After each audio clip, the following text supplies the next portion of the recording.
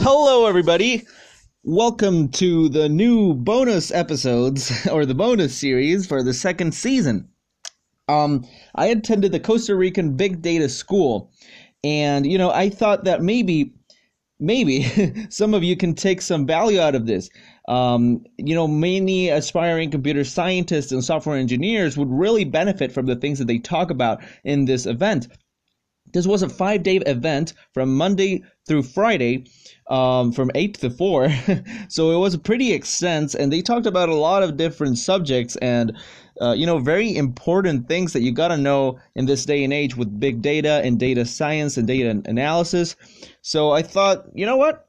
I'll put this up. Maybe some of my listeners can take advantage of this and can benefit from listening to really high-end professors from the Texas Advanced Computing Center. So our instructors will be Weiya Xu. He's a PhD and the group lead for Data Mining and Statistics Group. Prior to joining TAC, he obtained a master's degree in biological sciences and a doctoral degree in computer science from the University of Texas at Austin. Then there's also Charlie Day. Charlie Day is the Director of Training and Professional Development with the User Services Group at TAC, with a background in web development and scientific computing.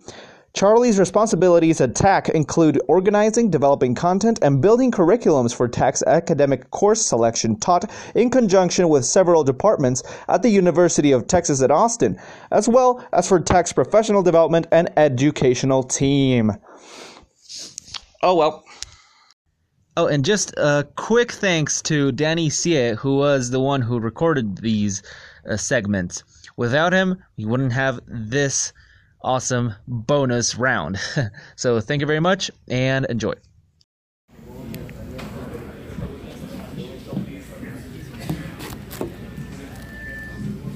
Hola. Bueno, buenos días, muchachos. Ya logramos hacer algo aquí con las compus. Es que Mac no estaba funcionando con los proyectores. Pero listo, estamos para el segundo día. Tenemos a Charlie Day y Weiya Xu del TAC de Austin, Texas. Entonces, bienvenidos, welcome Charlie and Weiya to this second day of Costa Rica Big Data School. La primera sesión será un overview del TAC y dejo a Charlie para que empiecen ya con él. Y después vamos a ver cómo resolvemos los aspectos también de conexión con el clúster, esperando que todos puedan conectarse bien. So, go ahead, Charlie. Hey, thank you very much. So, this is very similar to my classroom back in Texas, where we have a big podium in the middle, so I split the class up. Anyways, I want to introduce myself. My name is Charlie Day. Thank you very much, Carlos. Thank you very much. I forgot your name. Yeah, Manuel. And thank you very much, Esteban, for having us here. We're very happy to be here. This is really a very cool experience. Even though our journey here was kind of rough, but it took us what normally would be a 4-hour flight. It took us about 12 hours to get here. But we're happy to be here. I want to start out with a little bit about myself. So I am Charlie Day. I am the Director of Training and Professional Development over at TAC. TAC is the Texas Advanced Computing Center. We're one of 7 supercomputing centers in the U.S., arguably the best one. So we have been around for about 17 years now. We started very kind of a very low key and working our way up, and I'll tell you more about it.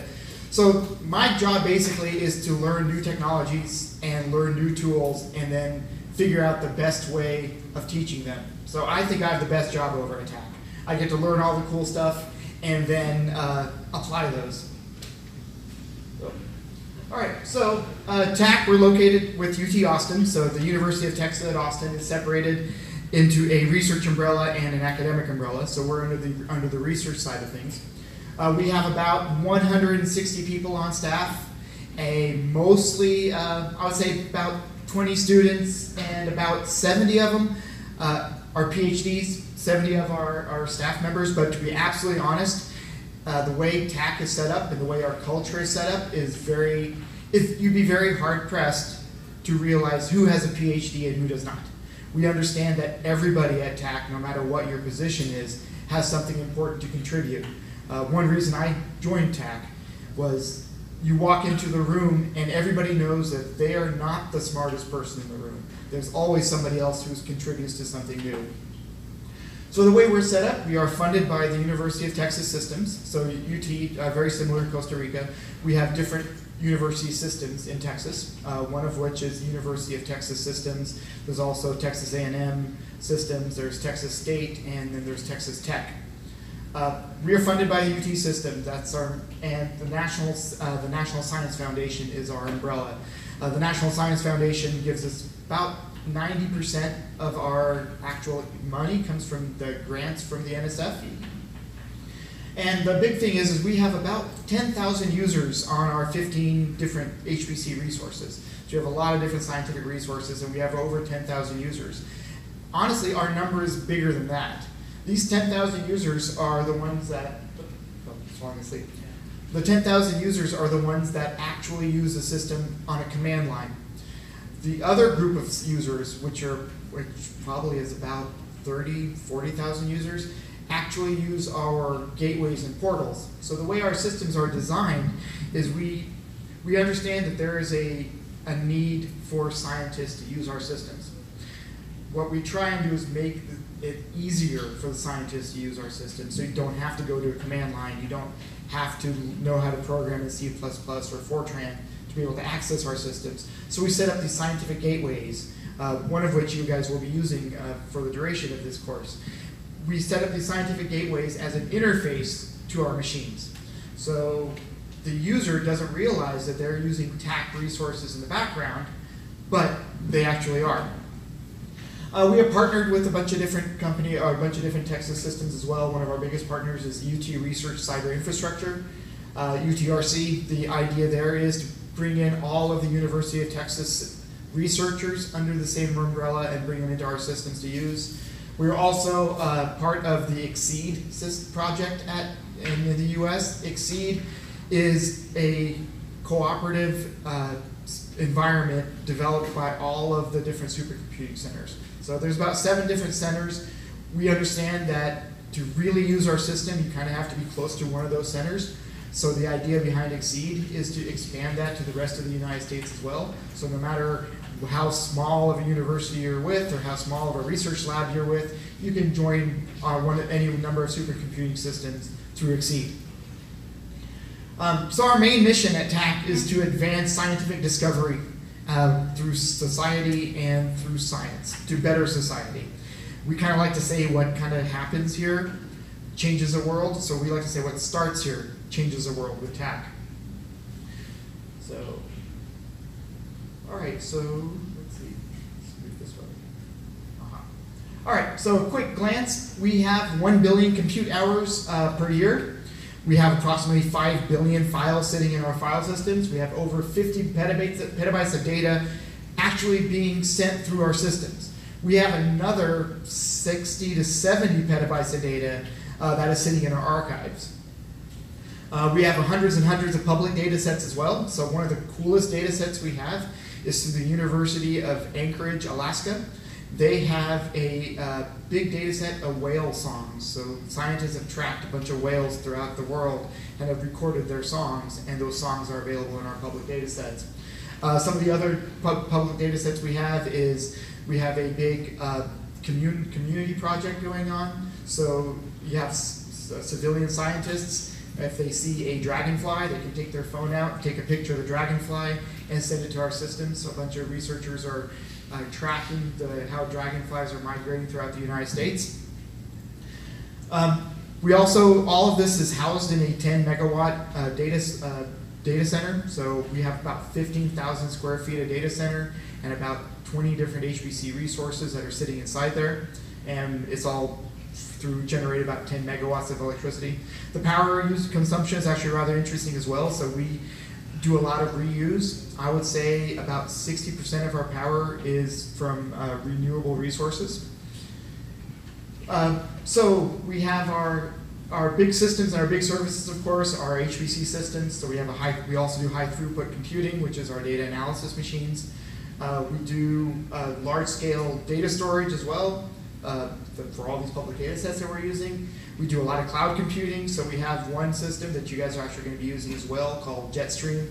Jetstream is kind of cool. You jump onto the machine and you actually choose what you want, what kind of images you need to load, what kind of containers you want to load, what software you want to load, and the system builds it for you. We also have another machine called Chameleon, which is designated especially for computer scientists. So the idea is you have a big scientific software stack.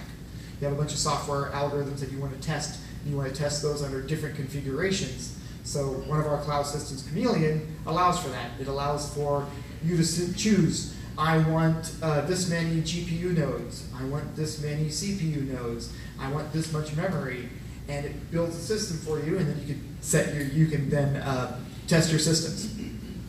And then, like I mentioned before, we have portals and gateways. Those are basically the openings for other systems, other scientists to be able to use our systems without going through a command line. We do a bunch of web service APIs as well, very similar to Amazon Web Services. And we do a bit what we call software stacks. So containers are the next big thing happening in our industry right now. In fact, Friday we will do an entire session, a tutorial on using containers. So we actually have a lot of containers sitting in our archives for people to use and then load, so they don't have to actually rebuild their own software stack. And then of course we have to do other things. We do a lot of consulting work, we do training exercises like these, we do a lot of data curation and data analysis. In fact, we have a full-time staff at TAC that help with data curation. Data curation is a lot bigger than I originally thought it was, and it's a semester-long course in and of itself. And then we do code optimization, and then of course a lot of training and outreach as well. Because honestly, the systems are only as good as the users. So if you can get your users up to speed to be able to use our systems, then we have a very nice, happy community. So these are some of the systems that we have right now. Actually, the first machine up there is Stampede. That was our big, giant cluster from a number of years ago. That machine's actually been retired. There's only maybe 3 or 4 racks left of Stampede 1. A lot of cool things we do with Stampede after a machine retires is we find other computing centers, either in the US or around the world, that then take old racks of our retired machines and then they start building their HPC centers around it. Stampede and the previous machine called Ranger were both sent to some of the supercomputing centers in Africa. It was Tanzania, Zimbabwe, South Africa, were the majority. They were up-and-coming supercomputing centers, so they received a lot of our old racks. And then we have Lone Star 5. So Stampede is a national resource. Lone Star 5 is really just for the University of Texas and Texas Systems for Texas researchers to be able to get onto our systems easier. We have Maverick. Maverick is our GPU-based machine. Wrangler is our big data-intensive computing machine. In fact, if everything goes well, you guys will be using Wrangler for this as well. Chameleon is our cloud-based. Hikari is actually really a cool machine. So Hikari has about 10,000, 15,000 cores, Haswell processor cores. But that machine is solar-powered. So Texas is really hot, just like Costa Rica is really hot. And we have a lot of sun. We got a brand new building being built, and then this company from Japan came to us and said, hey, we were doing research work to see can we make a renewable resource-powered supercomputer. And we said, yeah, sure, let's do it. So they built this machine, Hikari, and it has a giant solar power array that's sitting on top of our parking lot. So now, not only do we get a really cool supercomputer, but we also have covered parking. So we get to protect ourselves from the heat. Then on our main campus, we have a big Viz lab. So the visualization lab is where scientists go and they view their data on a big, giant 380 megapixel tile display. We also go there and we have like video game nights where we go play video games in the Viz lab, or we watch football games. So Stallion is our big tile display. Lasso is our multi-touch display, so it's like a miniature version of Stallion, but it has over, I want to say it has over 350 points of touch. So you can have a lot of people analyzing data at the exact same time. Jetstream is our other cloud-based machine. Jetstream is for researchers, where Chameleon is built for computer scientists. So the one thing that we do on Chameleon that we don't do on any other machine that really drives our information technology guys nuts is we give users root access to Chameleon. Then we also have a bunch of new up-and-coming systems. We have Fabric, which is our FPGA machine. Discovery is an interesting machine. It is a test bed system. So when a company like Intel or Dell or HP has a new machine or a new hardware configuration they'd like to test, we have a rack specifically designed for testing, which is they go in the Discovery system. Rodeo is our big giant VM farm that we'll be using in this class as well. And then Corral is our one of our data storage systems. And then Ranch is really cool. So Ranch is our tape archive system. We're actually in the middle of doing an upgrade on it right now, but we realized to upgrade Ranch, it's going to take 4 years to get the data off of Ranch right now onto the Ranch 2, because there's just so much data sitting on there. And it's a really, really cool machine as well. Have you guys seen the Star Wars movie Rogue One? So Rogue One, when everybody has to, so big spoiler coming up here. Rogue One, when everybody has to, they're stealing the plans to the Death Star, and they break into this big Imperial data center. And in the Imperial data center, there's a big robot arm that moves around and pulls tapes off of the archive and loads the tapes into the machine. And so then the guys break in and they break the tape up through there. Anyways, Branch works the exact same way, except smaller scale. There's a big room where you have a bunch of tapes archive sitting inside there, and you have a robot arm that moves around there, pulls the tapes out, and then loads it into the system to be loaded. So Branch is really, really cool, especially when you watch Ranch actually working. Stockyard is our data set or is our another data storage system that it is what holds all of our other systems together. So one of the big problems is when you have multiple HPC systems and you're trying to transfer data from one. So I'm going to use Stampede 2 and I'm going to build my big giant data set, and then I'm going to go to Maverick, and Maverick's going to actually do the visualization on it, and then I'm going to take that data and go to Wrangler and do some really high intensive data analysis on it. You need a file system that combines all those together, so you don't actually have to move your systems around. So that's where Stockyard comes into play. And then Catapult and Rustler. So Rustler is just basically a Hadoop machine. People were trying to do Hadoop on Stampede and realized that Stampede's not built for that. So we built a machine especially for Hadoop. And then we have Catapult, which is a Microsoft test bed machine. It is designed for machine learning and deep learning. So these are our systems, and we have a few other systems that I didn't actually post on here. But, oops, I think I missed something here. All right. So this slide's kind of out of order here. I was going to go through our little machines here. So visualization, we have Maverick, and Maverick is for visualization and machine learning, like I said. We have 132 NVIDIA Tesla K40s, and Maverick is actually being retired right now. We are jumping to a new machine called Maverick 2 that I actually don't have listed. But Maverick 2 is a very interesting machine, and we'll talk about that really quick. So what makes Maverick 2 cool is each node, you know that GPUs generate a lot of heat, right? And each node on Maverick 2 has 4 GPUs on it. So a lot of heat's being generated. And they're actually, so each node, because of the amount of heat, it can't sit in our data center. So our data center sits at about 60 degrees Fahrenheit, and to get that machine cool enough, it has to be a lot lower. It has to be able to expel heat a lot faster. So what we've done with Maverick 2 is we have these big giant oil drums. They're about the size of these tables, and we have 2 of them. Maverick 2 is actually submerged in this mineral oil, and then the mineral oil moves around, and that actually cools the machine off about 60% better than just air-cooled. So Maverick 2 would not exist outside of the oil because it would burn up because it's burning so hot. And of course, because it is burning hot and it is sitting in oil, we can overclock them, so we can run them a little bit more powerfully than a normal machine would. All right, we also have a machine I mentioned earlier called Wrangler. So Wrangler is our big data intensive machine, and with, like I said, with luck, we'll be using Wrangler in this class with Weijia. So Wrangler has about 3,000 processing cores. It's for data analytics. It's got a 10 petabyte storage system, 600 terabyte these things called DSSDs, which are dynamic solid-state drives. So normally on a solid-state drive, it works just like a wafer. So you have this. Most of our machines have solid-state drives in them, but I have 256 gig on mine. I'm never going to use that much. I only probably use the first, say, 100 gig of it. So the 100 gig you're writing, rewriting, writing, rewriting is eventually going to die, and then you have to replace your drive. So what's interesting about that dynamic version, it actually uses the entire wafer.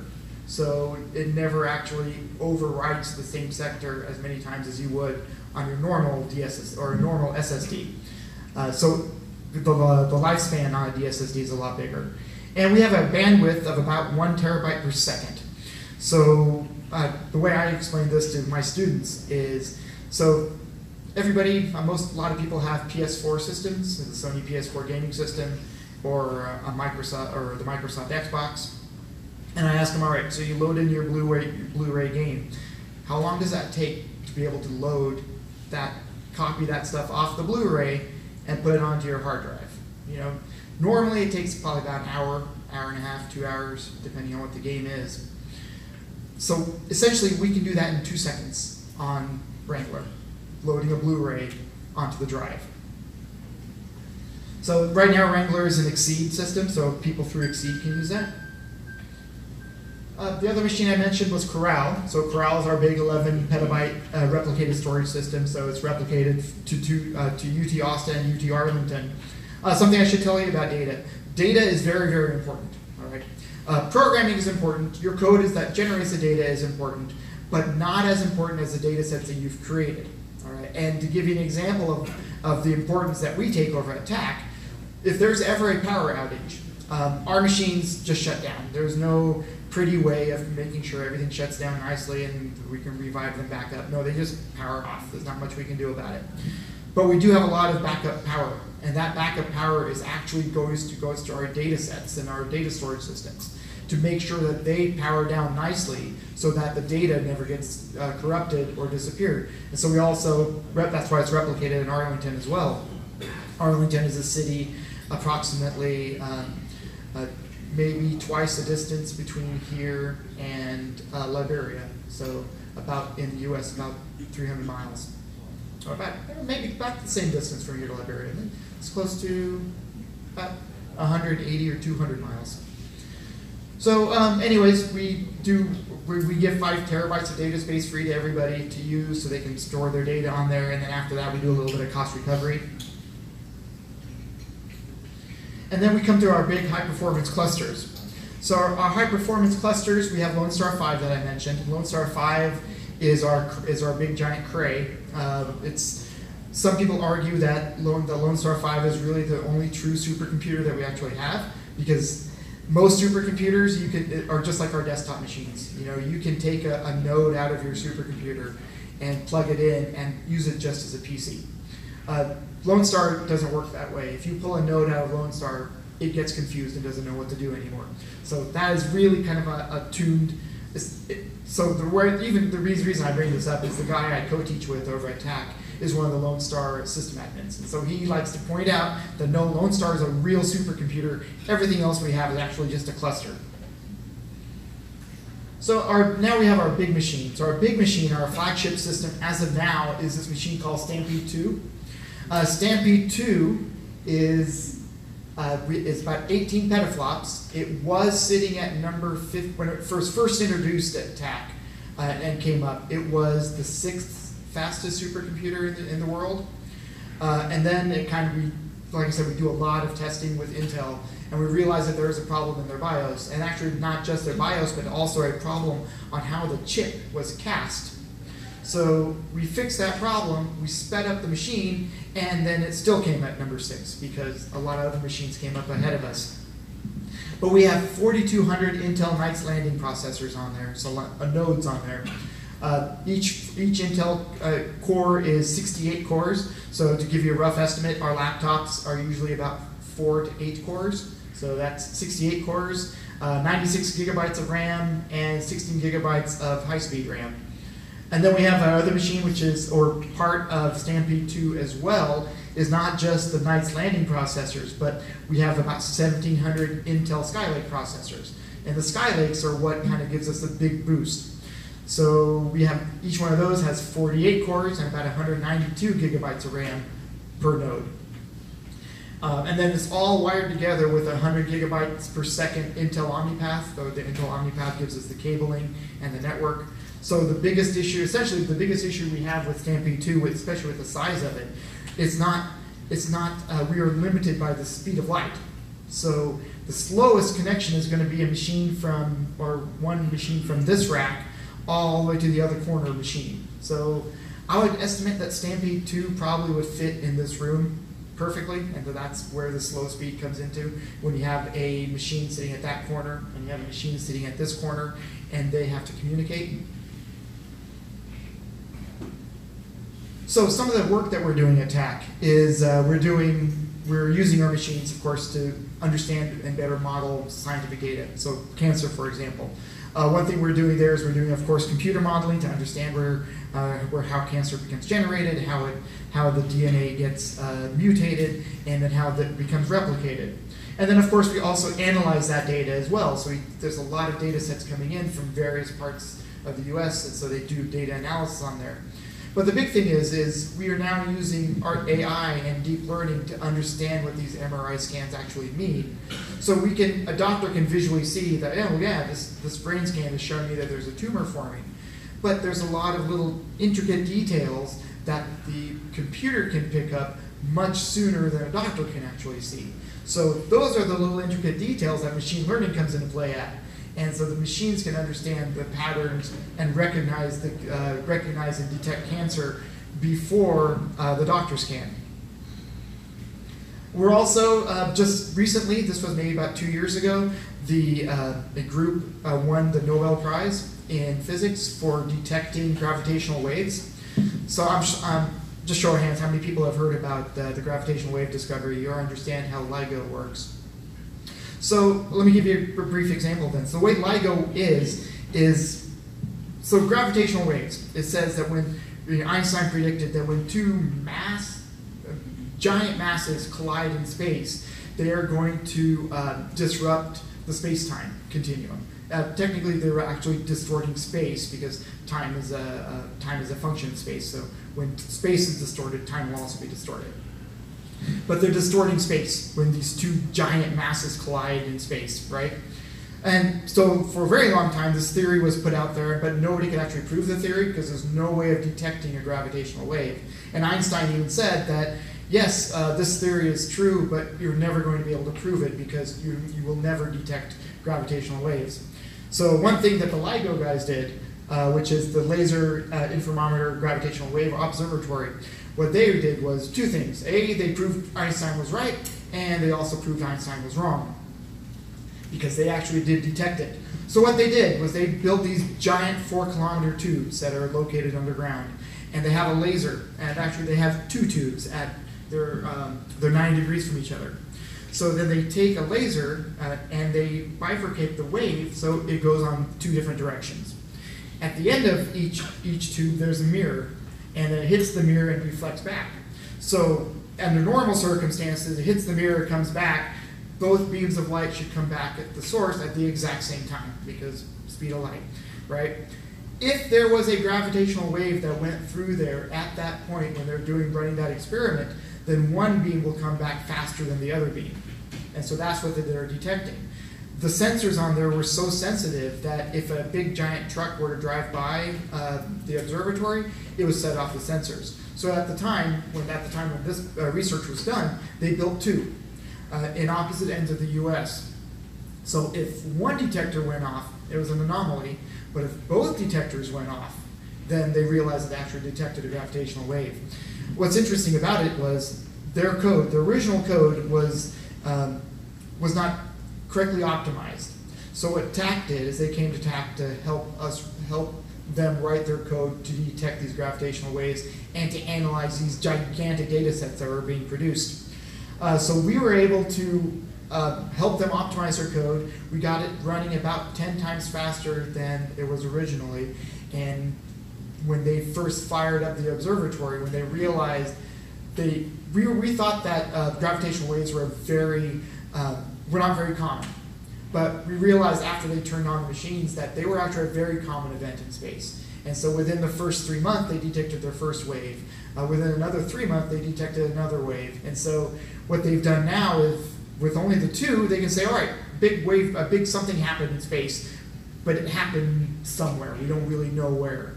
So now they've built 2 more LIGO sites. They built, I believe, one in Europe, one in India, and then another one in the US as well. And I think there's a third in the southern hemisphere somewhere. I can't think of where.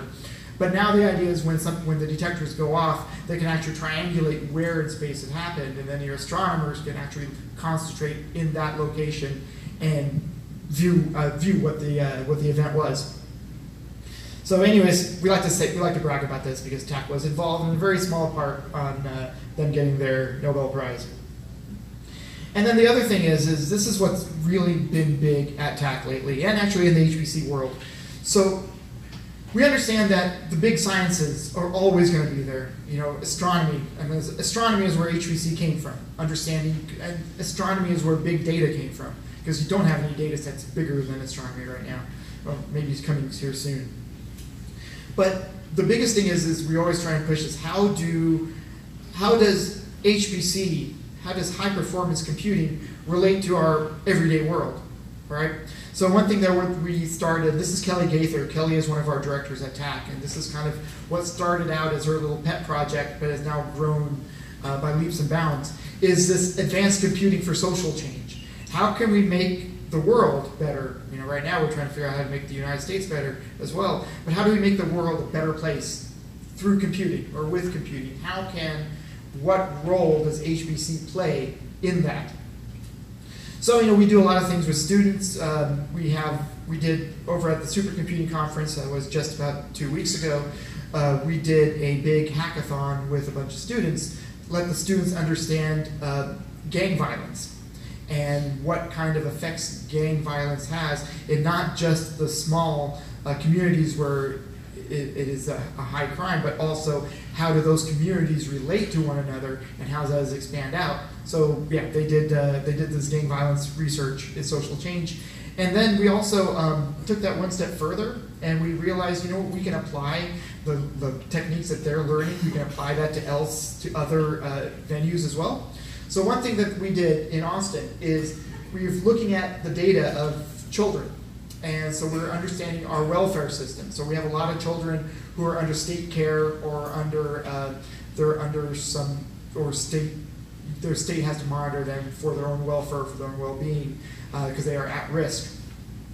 So we've analyzed a bunch of data sets, or actually not we, but scientists have used our systems to analyze a bunch of data sets. To essentially, you can find to a particular address in a particular neighborhood of children that might be at risk for violence. And so then the state can send out social workers to those areas, or more social workers to that area in a less amount of time, to understand to basically ensure the safety of the children. So we're using supercomputings to understand and expand health for at-risk children. And some of the other things we do, which is outside of the big giant sciences, is we have this dance with algorithms. So we occasionally will go through our systems and we'll see who's using our systems for what, you know. And if a research jumps out at us as, wow, this is really, really different, we'll do a story on it. So one of the things that we were looking at is when we were looking through our systems a couple of years ago, we saw that there was a dance instructor, a choreographer, that was using our supercomputers to build better choreography or prettier choreography for ballet routines. And so they were using basically supercomputers to make dance.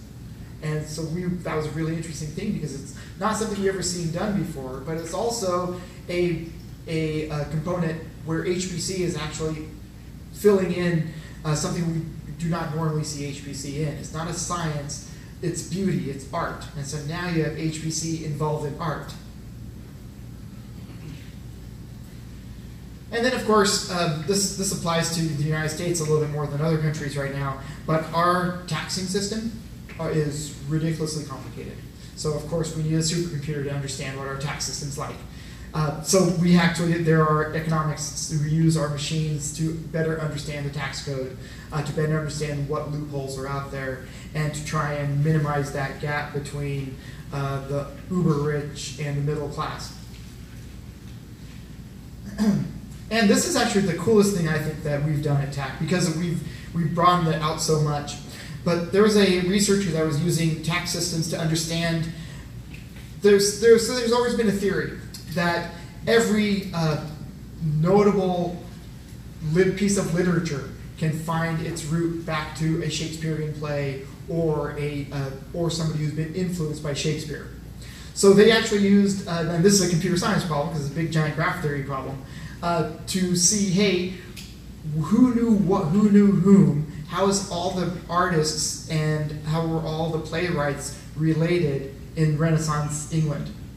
And so then they researched it, they studied it out, and they basically built this giant mapping algorithm that showed you how all of the playwrights and all of the great literary figures were actually all connected through this big giant graph. And so then what we did was we used this as a cool educational, this computing technique, this model that was generated, we use this as an educational tool as well. So one thing we do at TAC is we run all these STEM camps for high school kids for K through 12. And we do these little quick exercises. Sometimes these camps last an entire week. Sometimes these camps just last one day. So we built these exercises on understanding this model. All right, so basically all these playwrights, all these literary figures were all connected, you know, through almost like these six degrees of connections, right? So we decided, who else is connected? And so we, just to make the students understand better, we did the exact same algorithm and we applied it to the Marvel Cinematic Universe. So we showed them how all of the Marvel characters are related. And the same graph was applied, and we saw, like, at the very center you had the core Avengers, right? You had Iron Man, Captain America, Thor, Hulk, and Black Widow, kind of all in the middle. And then you had the secondary characters that were jumped out from them. So you had Spider-Man in one place, you know, you had Agent Coulson in another place, and then you bumped out a little bit more and you saw, oh, you know what, here's She-Hulk, and here's oh shoot, I'm missing a lot of these now. You know, you had the Spider-Gwen, the Gwen spider character as well from the Spider-Verse, and they all jumped out in this big, really cool graph theory problem. And so then the students, we gave them the exact same. So what we were doing was we're using Wikipedia to go through and strip out links. So when one article linked to another article, we pulled that in, and the more links a article had, the closer it was to the center of our graph. And so then we let students do the same thing. And then we found out something really interesting, which is basically about the Wikipedia world in particular. So when we, one of the examples we gave them, so one of the students did a history of hip hop. And so I'm not very much into hip hop, but in the middle you saw, you know, all these hip hop artists like Kanye West and whatnot, where everything was built on. But then on the edge, you had these guys who, in my mind, are the ones that actually started hip hop. Would be like, you know, like the Beastie Boys, for example. But they were on the edge, not really in the center. And same thing when another student in the class did theirs on, you know, basketball, which is, you know, popular sport back in the U.S. So they did theirs on basketball, and they realized beside in the middle were the people like the LeBron James, and then towards the outskirts you had the Michael Jordans. And so then we realized what was going on was we had to sit back and think, all right, why is this data set telling us this story? Why isn't it telling us the story that should be? And it should be Michael Jordan in the middle and LeBron James in the background. I'm originally from Illinois, so I'm a huge Michael Jordan fan. And then we realized the age of the people that keep Wikipedia up and the generation that keeps Wikipedia up. I don't go to Wikipedia and edit articles. I just go to Wikipedia and, you know, do some cool experiments on it. But the students in the classroom were the ones that usually do the Wikipedia articles. So they're the ones that actually keep the data updated. And so the data has an automatic bias built into it. But this was a really, really cool project. And then, of course, this project, which is done by Weijia, and I'll introduce Weijia here in a bit. Weijia is our manager of our big data in our statistical research group at TAC. But one thing we have in Austin that I've noticed over the last couple days, you also have here in Costa Rica, is traffic is ridiculous. It takes like in Austin, it takes 2 hours to go 10 kilometers, which is ridiculous. So one thing that they've done is they've gotten access to a bunch of traffic data and traffic cams, and then they've added machine learning to those traffic cams to identify what is traffic, what's a car, how many cars do you see, what is a pedestrian,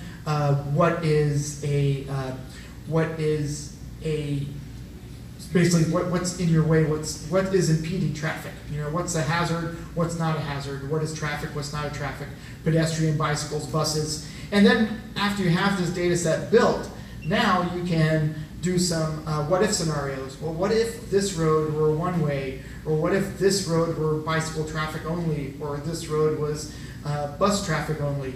Can we end up getting better traffic going through Austin, or better traffic going through Costa Rica, which would be great, or San Jose.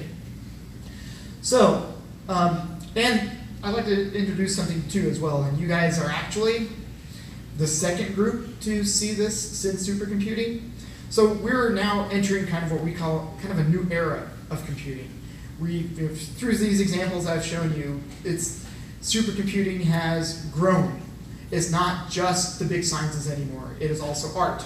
It is also social changes, and it is also life changing and science changing. New experiments are being done that couldn't be done before.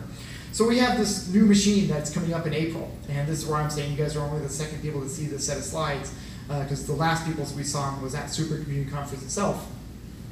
What we're calling, and this is Dan Stanzione's quote he's our executive director at TAC. He said, "This is computing for the endless frontier." So the endless frontier is taken from a novel. I can't remember which author it was. I think it was Isaac Asimov. That said the endless frontier is science. It's the discoveries that science is going to make, and it's the importance that science is going to play in our day-to-day lives. So this is where our new machine, Frontera, has come out from. We understand, so through a small error in translation, we wanted to call our machine Frontier, but unfortunately, Frontier was taken by another center that did not want to change their name. So we translated Frontier to Spanish, and it came back Frontera. Unfortunately, when you translate Frontera back to English, it's borders, and so it really should be called Sans Frontera, but oh well, Frontera it is. The idea being it's the endless frontier. So a little bit of time lapse on what Frontera is and actually where TAC came from. So TAC first came up back in like 2003. So we've been around for a little bit of a while now. 2007 was when we first made our first machine called Ranger, and Ranger deployed at number 4 on the top 500 list, the top 500 supercomputers. And that's really what put us on the map. In fact, like I said, parts of Ranger are still alive today in South Africa, in Tanzania, their data center has one, and actually in some universities around Texas as well. And then we kind of grew. We grew into the Exceed network. In 2012, we brought up Stampede. Stampede replaced Ranger, and then we brought in the world's first data-intensive supercomputer with Wrangler that I talked about. We started the Chameleon Cloud, and then 2015 we started to become more of a service provider, not just a hardware provider. So DesignSafe came up, and I'm on the DesignSafe project. DesignSafe is a cloud-based infrastructure that is pointed at the natural hazards community. So we're looking at hurricane, tsunami, earthquakes, and then we're also looking at what we call storm surge and wind as well. So we're taking all of these sciences, domain sciences, and we're putting them under the same umbrella. So one thing we noticed when we first started that is a lot of the people in the domain science and natural hazard science, they have the same kind of math. They solve the same kind of problems. They'll build the same structure. So civil engineer will build a structure, and they'll take that structure and put it on a shake table and shake it and see how it does under an earthquake. And then somebody else will design their own model and put that in a big wind tunnel and see how the wind affects it. So the basic idea was, well, if you're building a model for an earthquake, let's just take that exact same model and put that in the wind tunnel as well. So now let's run the same simulations that you would on that model and same simulations you would on this model here for earthquake and for wind, and let's combine the data together and see how that model is affected, throughout the space. So that's what DesignSafe's about. Then 2016, Stampede 2 got built, which essentially replaced Stampede 1.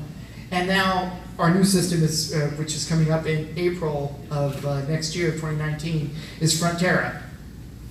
And so Frontera is really kind of cool because we've gotten funding for it for 5 years, so we're going to be able to operate and maintain it for 5 years.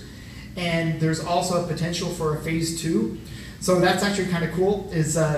How many of you guys have read the book called Hitchhiker's Guide to the Galaxy? All right. If you haven't read it, it's a fantastic book. It's a very good, it's a kind of allegorical, kind of a humor on what today's society is about, but it was written like back in the 70s or something. Anyways, one big thing about that was they built a big giant supercomputer to answer the question to life, the universe, and everything. All right. And after a couple million years, the computer finally comes up with an answer, but the answer didn't make any sense. And so he goes, well, obviously I'm not going to be able to know the year. I'm just like, I can tell you what the answer is, but I think the big problem is you don't know what the question is. So then the computer, they said, well, tell us what the question is. And the computer goes, I can't do that, but I'll help you design the computer that can. So this computer, Deep Thought, was actually involved in building the next computer that is going to understand more science. Frontera is the same way.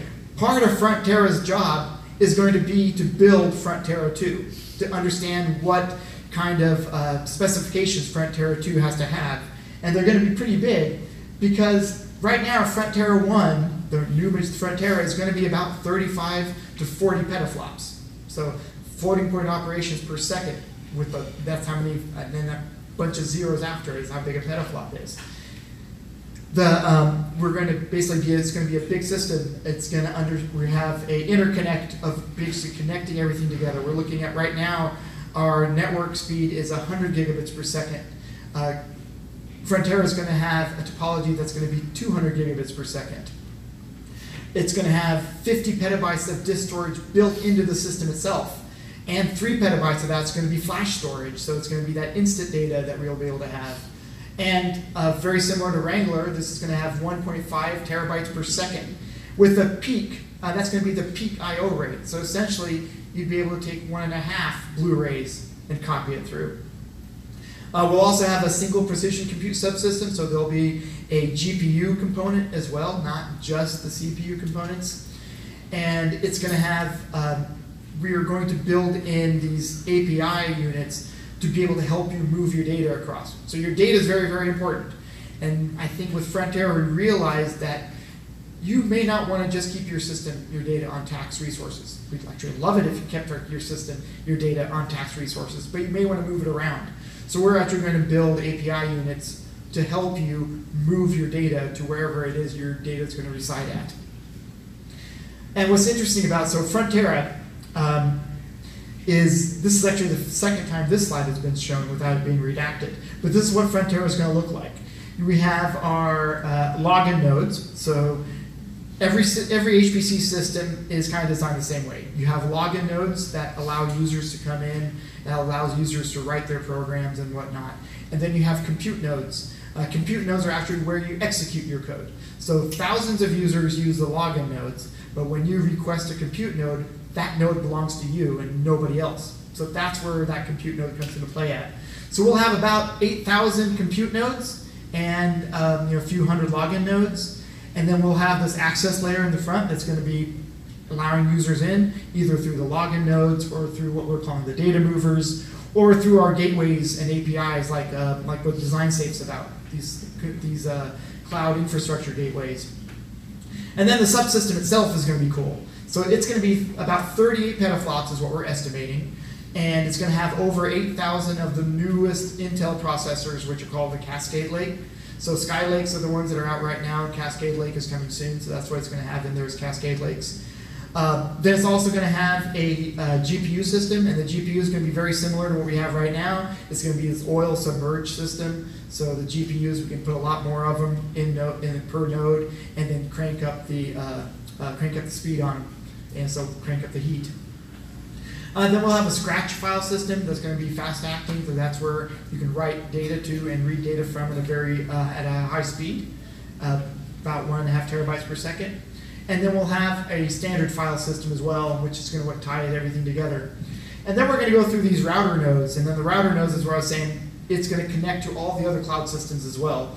So Frontera is not going to be a system that is involved in itself. It's going to be connected to all the other systems as well, to all the other cloud systems. So it'll have access to like the Amazon Web Services, it'll have access to the Google Cloud, and it'll have access to the big giant archive system so your data can move around. And so this is the quote for it. This is actually taken from Dan Stanley's slide, saying essentially nothing tends so much to the advancement of knowledge as the application of a new instrument. So what we're really wanting there is supercomputers, if we understand, is going to play a bigger role in society. Scientists, everything from scientists to historians to artists are going to be using our systems. And so we are creating a tool for that system. Just like a astronomer uses a telescope. This is going to be a science-wide, art-wide system for people to use. All right, so getting started at TAC. So there's a lot of people, so TAC is a national resource, and we have a lot of international users as well. So we do a lot of stuff at TAC. And this is where the vision came into play at. That was at the beginning of the slide that I said was out of range. So what I am in charge of is TAC's training vision. It's like, what do I see TAC? How do I see TAC interacting and outreaching to educational centers to be able to get their users to use our systems in an optimized way? So one thing we do is we have a bunch of academic courses that we teach through the University of Texas at Austin. I've taught every single one of these courses I've taught. I teach some of these courses, like 2 or 3 of them per semester, with co-instructors. We teach through 2 departments at UT. We teach through the Computational Engineering Department and Statistics and Data Science Department, and we teach Introduction to Scientific Programming, Science and Technical Computing, Software Engineering and Design, and this parallel program for scientists and engineers. So when TAC first came up, I would say maybe about 17 years ago or so, about 3 years after that, we decided, you know what, we're going to start teaching academic courses. We were seeing that a lot of researchers were coming and using our systems, but they didn't understand the concepts of parallel programming. How do you write code to be able to run on multiple nodes at the same time? How do you write code to run in parallel? So the first course we offered was parallel programming for scientists and engineers. So we taught people how to use MPI, we taught people how to use OpenMP and how to use hybrid coding. So I can take advantage of an 8,000 node machine, take advantage of that and understand how can my code be optimized for it. And then that gave birth, we realized, a lot of scientists were reinventing the wheel. So there's a lot of libraries out there, there's a lot of techniques to optimize code, a lot of techniques to understand system architecture. So we built this other class, Scientific and Technical Computing. So what that class was done, it taught students how to build algorithms, how to optimize code, how compilers, profilers, and debuggers work, what all the scientific libraries are, a majority of them, which ones you're going to be using a lot, and how those all talk together in a nice little environment. And then we realized, a lot of our users have never coded before in their life. They've never touched a command line. They've never written a single line of code. And now they're getting master's degrees and PhDs in some sort of computer-related science. So we started this Introduction to Scientific Programming class, which started from command line all the way to writing, this is going to be a project you guys are going to work on, to writing a scientific model of some sort. The last project we did in my graduate level course was a disease propagation model. So tomorrow we're going to try and see if we can do that model in Python. And then as of late, and this semester was the first time we taught this class called Software Engineering and Design. So the standing joke at UT Austin is that in the computer science department, you can go through an entire 4 years of computer science and never really have to touch a computer. So the problem with that is everything becomes so theoretical that you don't really get your hands dirty.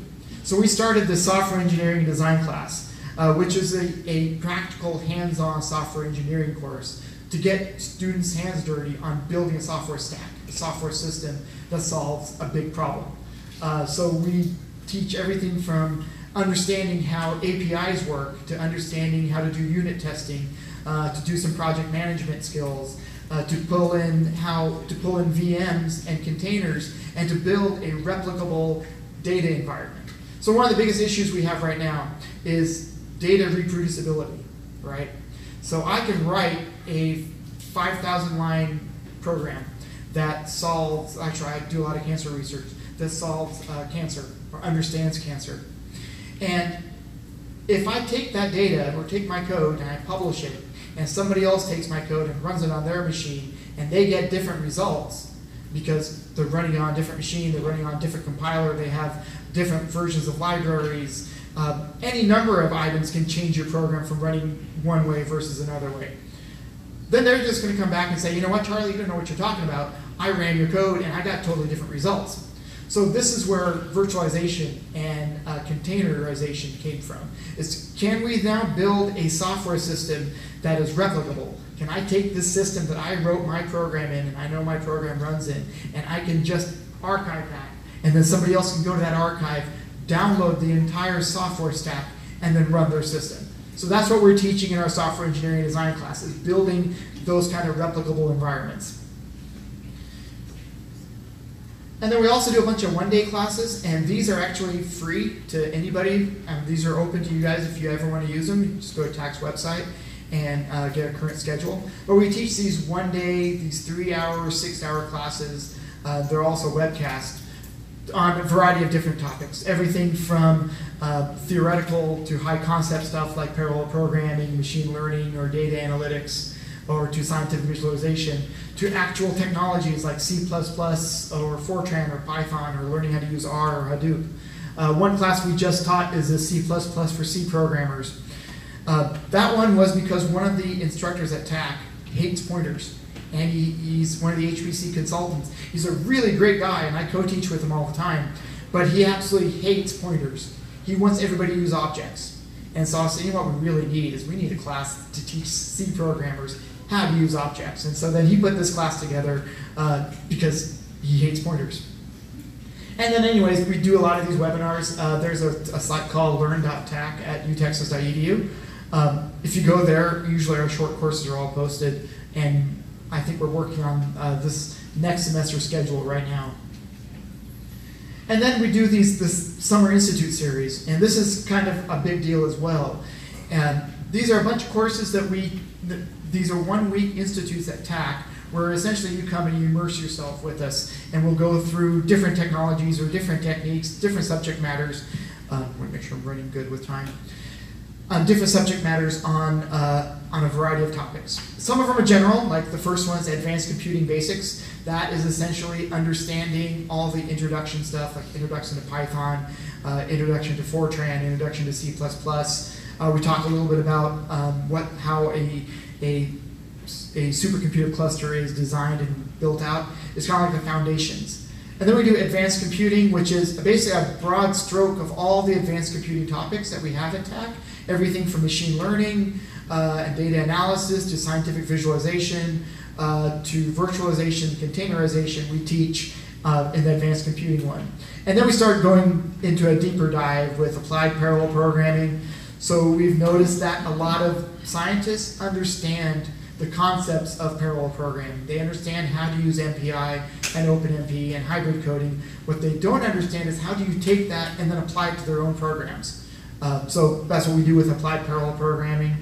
We did this machine learning and deep learning course, which was ran by Weija, which was probably the most popular class that we ever had over at TAC. We do SciViz, computational science on the cloud. Then the new one that we're introducing is the scientific workflows and data reproducibility, all about building these containers and building reproducible data and building scientific workflows. And then designing and administering large-scale systems. So when you build these big giant clusters, it takes a lot of effort to keep these clusters up and running. So what we give you guys is a raw rack that the students or the registrants essentially have to configure, build a software stack on, and then manage. And then usually something will go wrong in the process. Most of the time, it's not something artificially induced. It's not something we put in there to make sure it breaks as a teaching lesson. It actually just breaks because it's just part of the game. So that's actually a really, really popular course. And then the last one is HPC Leadership. And this is the first time that I actually ever sat in that institute. But it's really cool because the idea is we can build these giant clusters. So we have this 8,000 node machine coming soon with Frontera. But how do we rank if it was a successful launch or not? What attributes do you look at? Okay, so we have 10,000 users. Is that a lot? Is that not enough? Is that too little? Is that too many? How do we rank that? What risks are involved when you build a machine? So we put Frontera together, and we won a $60 million grant for Frontera. And we also won the phase 2 of Frontera, which is going to be 100 times faster than Frontera 1 is going to be Frontera 2. What are the risks involved in building that? And how do you analyze what the risks are? And what avenues do you research to be able to build these systems? So that's what the HPC Leadership is. And then we also do what we call the STAR Partners. I'm not sure how many of you are affiliated with a corporation of some sort, but we have a STAR Partnership program at TAC, which is essentially these corporate partners that it's usually some sort of trade-off. Either they give us money and we give them compute time, or they give us data sets. Like I said, the most expensive, the most valuable thing we have is data. So if they give us data sets to be publicly available, then we give them compute time on our system as well. And so essentially what they're designed to do is building next generation data centers, or understanding different network topologies, or understanding remote viz. And so they'll sit down and we'll put courses together for them to understand this stuff, and they'll use our systems. Our biggest, of course, we're from Texas, so our biggest STAR partners are the oil companies. And yeah, some of it is trying to figure out how to better mine oil, right, or drill for oil. But they also, the oil companies, they're pretty intelligent. They understand that their resource that they're selling is not an infinite resource. It is limited, and one day it's going to be gone. So they use our systems a lot for understanding renewable resources and next generation energy sources.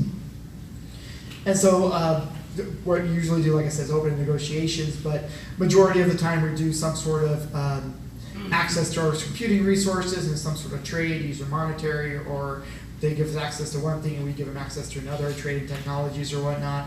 And we do different consulting roles for them. We'll help them write software. We'll put together hackathons for them. We'll give them techniques on optimizing their code and building better high-performance machines for their own systems or whatnot. And this is just a list of some of the companies that are on our STAR Partnership program. Like I said, the big oil companies are there. One of the cooler companies is this company called Firefly Space Systems. So what Firefly does is they launch all these little microsatellites, and they launch it on these green engines. So their engines are actually highly optimized and not burn as much fuel. And they're located in Texas. They actually were in California, but then they moved to Texas to be closer to us to be able to use our systems. All right, and we're not going to go through this because I've created accounts for you guys already to use. But we go through. We have a user portal system. The user portal is what manages everybody's projects, and it manages everybody's accounts and allows you to see how many hours you have available to use on our systems. But essentially what it is everything is built on projects and allocations. So if there's a project you want to work on, you go to TAC and you submit what the project is, and you submit who's going to be working on it for you, how many hours of compute time, and how much data your project requires. And so then we go to the allocation, and then we got like a little board at TAC that kind of sits through and reads through everybody and gives you suggestions on how to reword your allocations or technologies that you may want to look at, or and then we open up TAC's resources for you to use. So you can go there and you manage do your manages. You need your abstract, your justification, an idea of what machine is going to be best suited for your needs. Essentially, what kind of science are you going to be doing in our system? Then you run through there and you put, like I said, this is normally hands-on, but I've created accounts for you guys already. So how many allocations you require, how many users you require, and then where the funding source is coming from, normally by some sort of grant. And then we have like a renewal period. So if there's a system or if there's a system you want to use, you can come through TAC and use our resources, all right? Because you guys are international, it is best to be able to set up a correspondence with a US scientist that's working on something similar, and then through that correspondence, you'll be able to use access tax systems. Okay, so are there any questions or comments about our systems in general? Or if there's any technology that you'd like me to talk about a little bit more in some more detail? Yes, please. So are these resources available for university and academic? Yes, they are. Like I said, the best way to do it is to affiliate yourself with one of the schools at in the U.S. and then it works well. You can also contact TAC directly, and then we can go that route as well, because we do have a lot of international universities and research organizations that use our systems. But yeah, you can email me or email Wager or go to our tax website, and all the contact information is there as well. Are there any other questions? Yes? Maybe not too related, but I'm interested to hear your opinion. I've heard that quantum computing might change the complete paradigm of what we do all machines. So maybe you can refer to that in comparison to this trend. Yeah, so remember, computing's been around a long time. So one of the programming languages I teach is Fortran. Fortran's been around a very long time, and it's not going anywhere. In fact, we just made the example, and so I teach the Introduction to Scientific Programming class, and we start with C++, and we go into Fortran, and we made the comment in that class that Fortran has been, a lot of the students in there, so most of these students that I have in this class are undergraduates. And so I was making the comment that most of your grandparents started using Fortran back in the 50s, right? Quantum computing, the question was, how is quantum computing going to change the HPC paradigm? Quantum computing is going to take us back to the 50s. If there's everything that we know about supercomputing right now, how the architecture is developed, the programming languages we use to interface with the code, even how we actually code using a keyboard, or do we now have to put on suits and go into a zero degree area to be able to hardwire our code together? Where is that going to take us? If you think about back in the 40s and back in the 30s and 40s when computing was just that, it was actually hard wires connecting different transistors together. All right? I mean, so you had these big giant vacuum tubes that were sitting inside your machine, and depending on how you connected these tubes together, you'd have a different output. That's exactly where the first programming bug came from, right? The first programming bug wasn't a mistake in your code. It was because moths would fly into the big giant supercomputers, or the big giant computers at that point, and build nests next to the vacuum tubes because they like the glowing colors. So that's where it came from. And that is where we're going to have to go back to understand how do we use quantum computing. So quantum computing is going to be big. In fact, we have like 3 or 4 people at TAC that is what they research on. Her name is Antia. You can find her on our website, and she'd be happy to answer your any questions. But that's where it's going to go back to. We have to relearn everything from ground zero to be able to apply quantum computing to the problems that we're applying HPC computing to now. And it's going to go back to how do we interface with the machine? How does the programming language going to look? How is it going to interact? How are qubits going to be organized in such a fashion that I can manipulate them through code? Yeah, that's where the first steps are going to be done from. I mean, they've developed quantum. I think Intel showed that off at their booth at Supercomputing. Oh, it was IBM. Thank you. Yeah, IBM was showing off their quantum chip at SC, and the layers of cooling tubes that essentially had to sit inside to be able to actually run at the optimal temperature. Because D-Wave, their first chip that they created, was essentially they were monitoring how it was a weave of different layers of wire, right? And the wire was sitting at near 0 degrees. And the idea was when you're putting a current through there to calculate something, you're looking at the vibrations the wires were creating, and those vibrations is what you're analyzing to be able to do your program. You're analyzing those vibrations at a quantum level, at a molecular level, you're analyzing those vibrations. So if something was off as far as temperature goes or environment goes, then now you're creating an artificial influx in those vibrations that you're monitoring. So, and then of course now there's another, how do you monitor the output? What does the output mean? And so there are so many variables that we're going to be looking at that it is not, right now it is still sitting at the Isaac Asimov, for me, it's sitting at the Isaac Asimov level of understanding what computing is. It's, you let the dreamers understand what that means, or the futurists understand how to use that technology, and then the people like us will be able to build the technology to be able to use in that fashion. I mean, that's where computing came from. You have those sci-fi authors back in the 20s, H.G. Wells, Isaac Asimov, those guys writing what the computing world's going to look like. And then it became our job, 100 years later, to be able to make their vision come true. That's where we're at right now. We're looking at reading the current, books, look at books that were written in the 80s. That is what we're having to get to in the next 100 years. And quantum computing is going to play into that role. How do you make an immersive environment such that you have real-time,